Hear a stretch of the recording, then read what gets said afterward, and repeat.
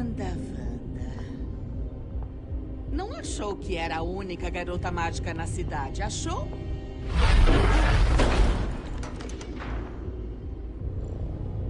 O nome é Agatha Harkness. É um prazer finalmente te conhecer.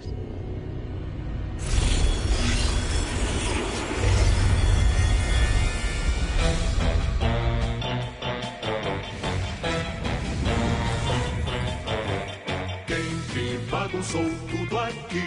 Foi a Agatha e mais ninguém. Quem só fez maldade por aqui? Foi a Agatha e mais ninguém. Ela é muito má e vai te enganar. Ela enrola todo mundo, eu não percebi.